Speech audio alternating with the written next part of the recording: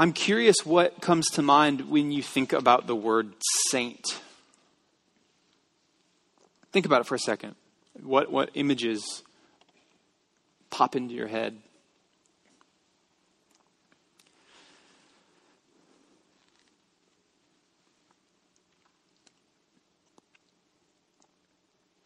You know, I'll be honest, I think of the uber devout, right? I think of little porcelain statues, right? I have one in my office of St. Francis. He's missing his shepherd's crook, so he holds my incense. And when I think about saint, with a capital S, I think about those that have been canonized by a pope. There's an intense litmus test to make sure that you're really the type of saint that the church is looking for. Got to have done a verified miracle. So I think about this ever-growing, albeit slowly, list of saints that the church has. And often, because of that, I feel a bit of a dissonance between that community and this community. Sorry, it's true. Or at the very least, between that community and my own life. I love animals, but I am by no means praying to them like St. Francis. Often I think the way that we talk about saints, both religiously and culturally, makes it seem just otherworldly, right? Lofty, perfect, polished. Think about it. You would think I was being really passive if I was like, well, you're just a saint, aren't you? I had a really interesting experience this week as I was kind of reflecting on some of the messages I've shared over the last 10 years of my life on All Saints' Day. And I've usually tried to bring it down to earth a little bit. And I specifically remembered one All Saints message from several years ago when I quoted an important person in my life, Thomas Merton, a person who a lot of people think should be a saint. And Thomas Merton, who was a Catholic monk, once said that to be a saint means to be yourself. And I thought, that's achievable. I can do that. I can be myself. And so I gave this sermon about all of us are saints. Don't bother, don't worry about it. Just stop trying to change and be different. Just be cool. It's okay. I think I might be wrong. I think to be a saint is in some way to be different. To stand out. To have taken a risk. I had another interesting experience this week in researching where I was listening to a theologian that I respect highly. And I called their bluff on something.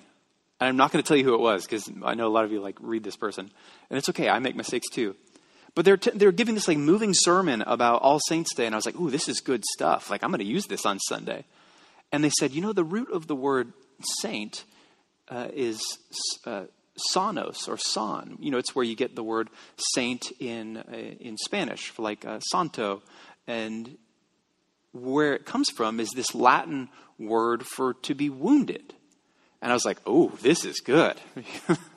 To be a saint is to be wounded?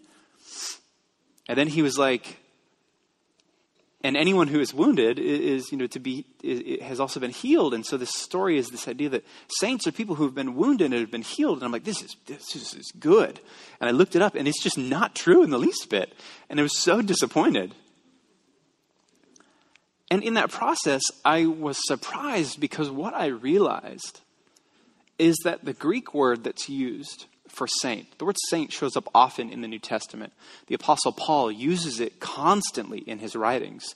You can go to the beginning of most of the letters that Paul writes to churches, and he begins by saying, to the saints in the church in Ephesus, to the saints in the church in Rome, to the saints in the church in Corinth. I was surprised to see that the word for saints is in Greek this word hagios, which I'm familiar with because it is the word holy. And it's the same word that's used as a title for God. So there's about an even split in the New Testament where one word is both used to describe how God is holy. Or that word, when you break it down, means to be set apart, or most simply, different. This shows up in both the Old Testament and the New Testament, that when people were talking about this God, the most basic point that they were trying to communicate was that Yahweh, this God, is holy, but what they were saying when they used the word hagios was that this God is different.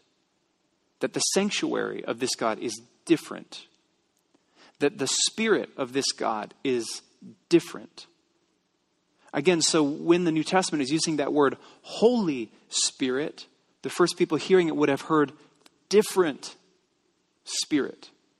Different from the spirits of like other religions that are trying to break you down, trying to get you to pay more money, trying to make you feel more ashamed, trying to get you to practice other things that are wounding others.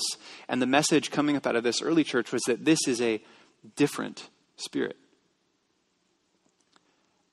And I was just awestruck this week that with no other distinction, it is so easily used to describe the people that made up this early church.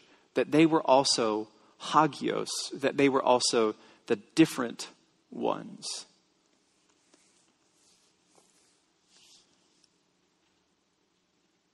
I find it compelling that the early followers of Jesus were not young seminarians. Were not people who had like passed the equivalent of like the bar to be followers of Jesus.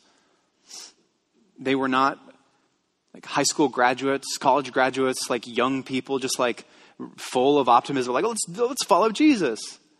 They were people who were established in their careers. They were doctors, teachers, fishermen who couldn't miss a day of work. Otherwise, your family would suffer because of the lost wages. They were tax collectors. There's a lot of traditions that suggest that Zacchaeus, in this story, Zacchaeus is also Matthew, the writer of one of the Gospels. We know that Matthew is a tax collector. We're told that Zacchaeus was a tax collector in the city of Jericho, which its biggest import-export was balsam. And we're told that Zacchaeus was the chief tax collector, which meant he got to skim a little bit of money off of the top of everything that went in and out. Zacchaeus was a wealthy dude. I find it compelling that the followers of Jesus, the early followers of Jesus, were those who chose intentionally to do something different. They weren't already in the movement of things. They weren't young and had just a bunch of time to fill. They had to actually leave something. They had to risk something. They had to make a decision that others would probably look at and be like, what are you doing? They would have most certainly been seen by friends and family, coworkers, as being different ones. And it's those people that the Bible tells us are saints. This, of course, is interesting because the basis for being a part of the community of saints is that we are different ones. We are people willing to step out, willing to leave things behind, willing to experience change. And you may know this as well as I do, that within a local church like this church, the greatest threat to everything is change. What is the thing we're most afraid of? Oh, that it won't be like it was. Most churches struggle and die because they are unable to change. And yet at the heart of our identity is that we've been called to be different. To be people that are weird. To be people who others would look at your operations and your structure and your business and your leadership and say like, but that's not sustainable.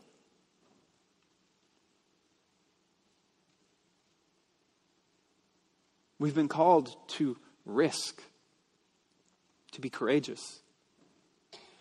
That is what it means for us to be a saint. I truly think this is why I like that story of Zacchaeus. The community of people, the religious, don't like Zacchaeus.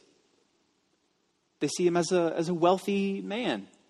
They see him as a traitor. He's Jewish, and he's collecting taxes for the Roman government. And they're offended that he would betray them in such a way. But Zacchaeus tells Jesus, look, I give so much of what I have to try to help the poor. I give my time and my energy. I am a part of this mission that you're talking about. Elsewhere, Jesus tells the story of a rich young ruler who wants to follow Jesus. And he says, if you want to be a follower, you have to give away what you own. And the guy says, like, that's way too complicated. I can't do that. That's not what people do. I don't want to be different like that. And here's Zacchaeus, who does make a good amount of money, who does have a good savings account, who does have a really wealthy retirement ahead of him. And Zacchaeus is saying, like, I know it might not be cost effective for me to be giving all of my money away, but that's what I'm doing. And I know that other people don't see that, but it's truly where my heart is. The name Zacchaeus, by the way, in Greek means pure-hearted. The other people around him have already made up their mind about who Zacchaeus is. They assume that they can see his intentions. But Zacchaeus, who's climbing to the top of a tree just so he can see Jesus, is pure of heart. He's truly a saint. He's a different person. He's doing things differently. You know, at the basis of All Saints' Day, this day, as we talked about in our centering prayer, is that our lives have been changed because someone made a difference. Right? That's why we remember these people. That's why we write down their names and remember them, because to us, they were different. Do you know what I mean? They weren't just your pew mate, your neighbor. They weren't just a distant person. They were your partner, your friend, your parent. To you, they were set apart. There's a role that they hold in your life that no one else does. Friends, in the Bible, that's the word holy. That's the word saint. That is someone who has been so unique and different to you that they've impacted who you are. I mean, truly think about your development as a person and think about the people who have impacted you, who have helped you to accomplish what you've wanted to accomplish, who have maybe kept you strong when you felt weak, or who maybe have played a role in bringing you to this place in your life. Maybe they invited you to this church. I always think about this story that I hear from people when they talk about, I didn't tell you about this, Mark, but when Mark and Lisa Richardson first started coming to this church, they were like the young adults, right? And now I look around and we have this like other young adults that are having babies, and I feel the circle moving around and around. And I've experienced this in my own life, and I'm sure that you and many others can think back to like when you first started coming to this church or another church, and like there were those people who were in their 70s or 80s that like made you feel known and cared for and welcomed. And around goes the circle.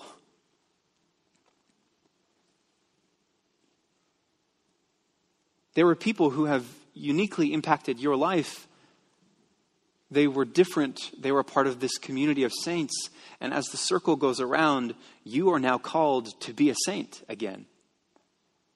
To be a saint for someone in this room, for someone not in this room. You are being called to take a step out and risk something, to be different, to welcome change so that someone else's life can be impacted because of you, Saint Ted, Saint Lynn, Saint Mark, Saint Peggy, holy one, different one. The fact that to another person in this community or not yet a part of this community, you are not an unknown face. You're Dave. You're Kathy. You're Sherry. To them, you were different. You impacted them. You know, things are changing and about to change more in our church. I mean the Greater United Methodist Church, and I mean our direct, immediate local church. As a local church, our leadership council has been tirelessly over 2 years now trying to figure out what a vision of being faithful to God's mission looks like now. What bold and courageous steps we need to take to be faithful to what God has called us to do. And that is going to mean that things change. Our physical worship space, this space, is going to change. We'll talk about that a little bit more next week. How we have services is going to change. The things we focus on, the activities that we have, the type of people that we welcome, that then changes what our community looks like. That is all living and active right now. And so, on this day, which is not just our Saints' Day, but All Saints' Day, I want to invite you to consider how you might still become the saint that you're called to be. The saint that someone needs you to be. The person that was different, who even in this season of life, where even after maybe you were well established or you had retired or you thought that things had quieted down, Jesus didn't call the people out of places of activity, but called the people who no one thought were going to change. I'm curious how you might become one of those saints today.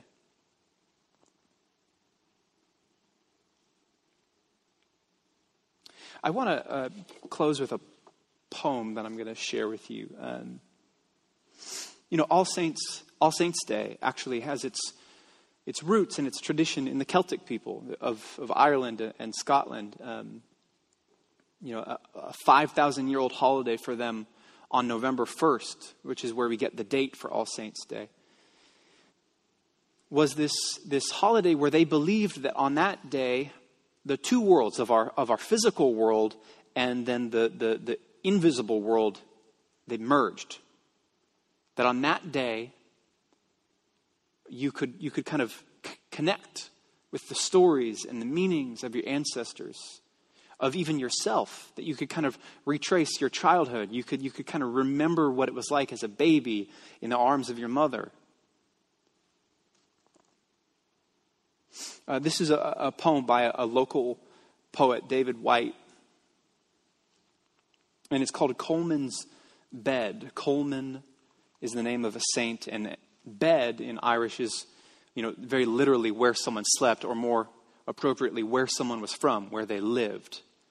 And Coleman's Bed is out on the western coast of Ireland in County Clare, where there's these limestone kind of rocks that just kind of take over the whole landscape, and they form all of these rough, ragged, jarred places that are both simultaneously unwelcoming and then comforting at the same time.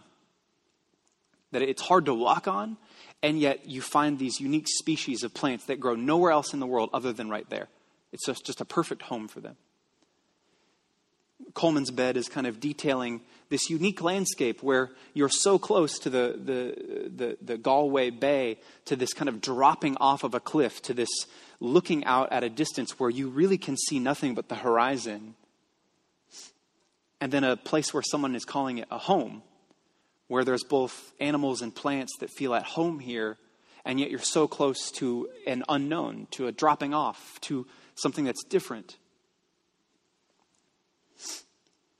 There's also a saint that is referenced in the beginning of the poem, Saint Kevin, who was a contemporary of Colman.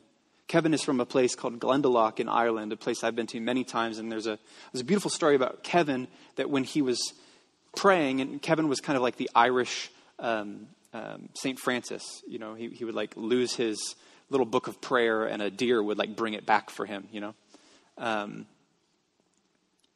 The Irish saints would pray with their hands out like this, believing that they could receive the world and the Spirit and God and the universe, that maybe the posture of this made you physically more open, that whatever interior shape you had, meaning whatever inside you really wanted to be, through the hands open, could become a reality. The story is that St. Kevin was praying with his hands open, and a little blackbird landed on his palm. It was like, this is a great place to nest. And Kevin, being the St. Francis that he was, continued to pray. And then the bird built a little nest there, and then laid a little egg there. And then the little chick had to grow up. And all the while, Kevin continued, palms open, to pray. Being open to this sort of like back and forth between where Kevin wants to pray himself to be, and then what is literally happening right in the palm of his hand.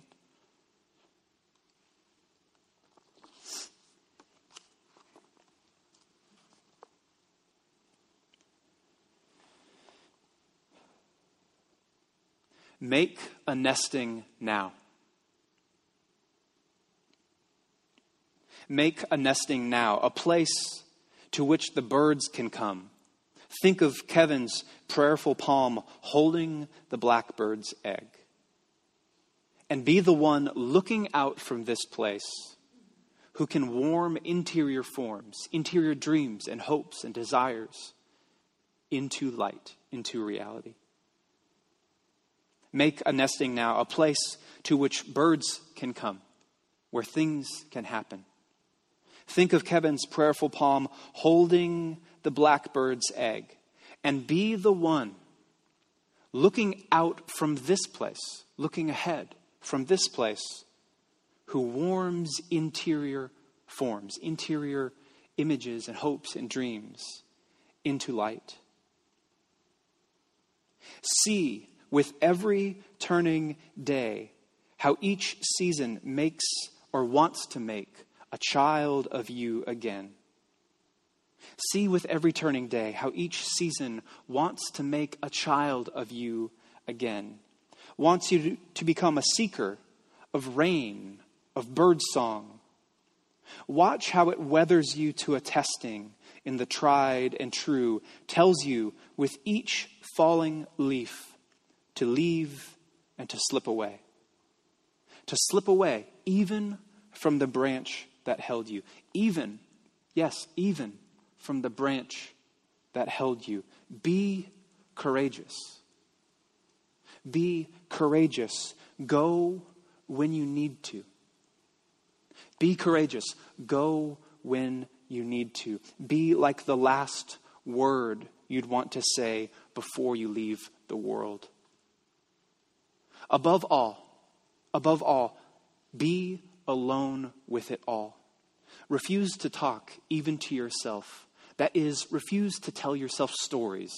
That is, refuse to keep your mind busy. Be alone with it all. Refuse to talk even to yourself, and stay in this place until the current of the story, being told, until the current of the story unfolding. Stay in this place until the current of the story is strong enough to float you out. Ghost, then, where others in this place have come before. Under the hazel, by the ruined chapel, below the cave, the bed where Colman slept, become the stream. Become the stream that makes the river flow. Become the source that makes the river flow, and become the sea beyond the cliff. Live in this place as you were meant to. Live in this place as you were meant to, and then, surprised by your abilities, become the ancestor of it all. The quiet, robust, and blessed saint that your future will always remember.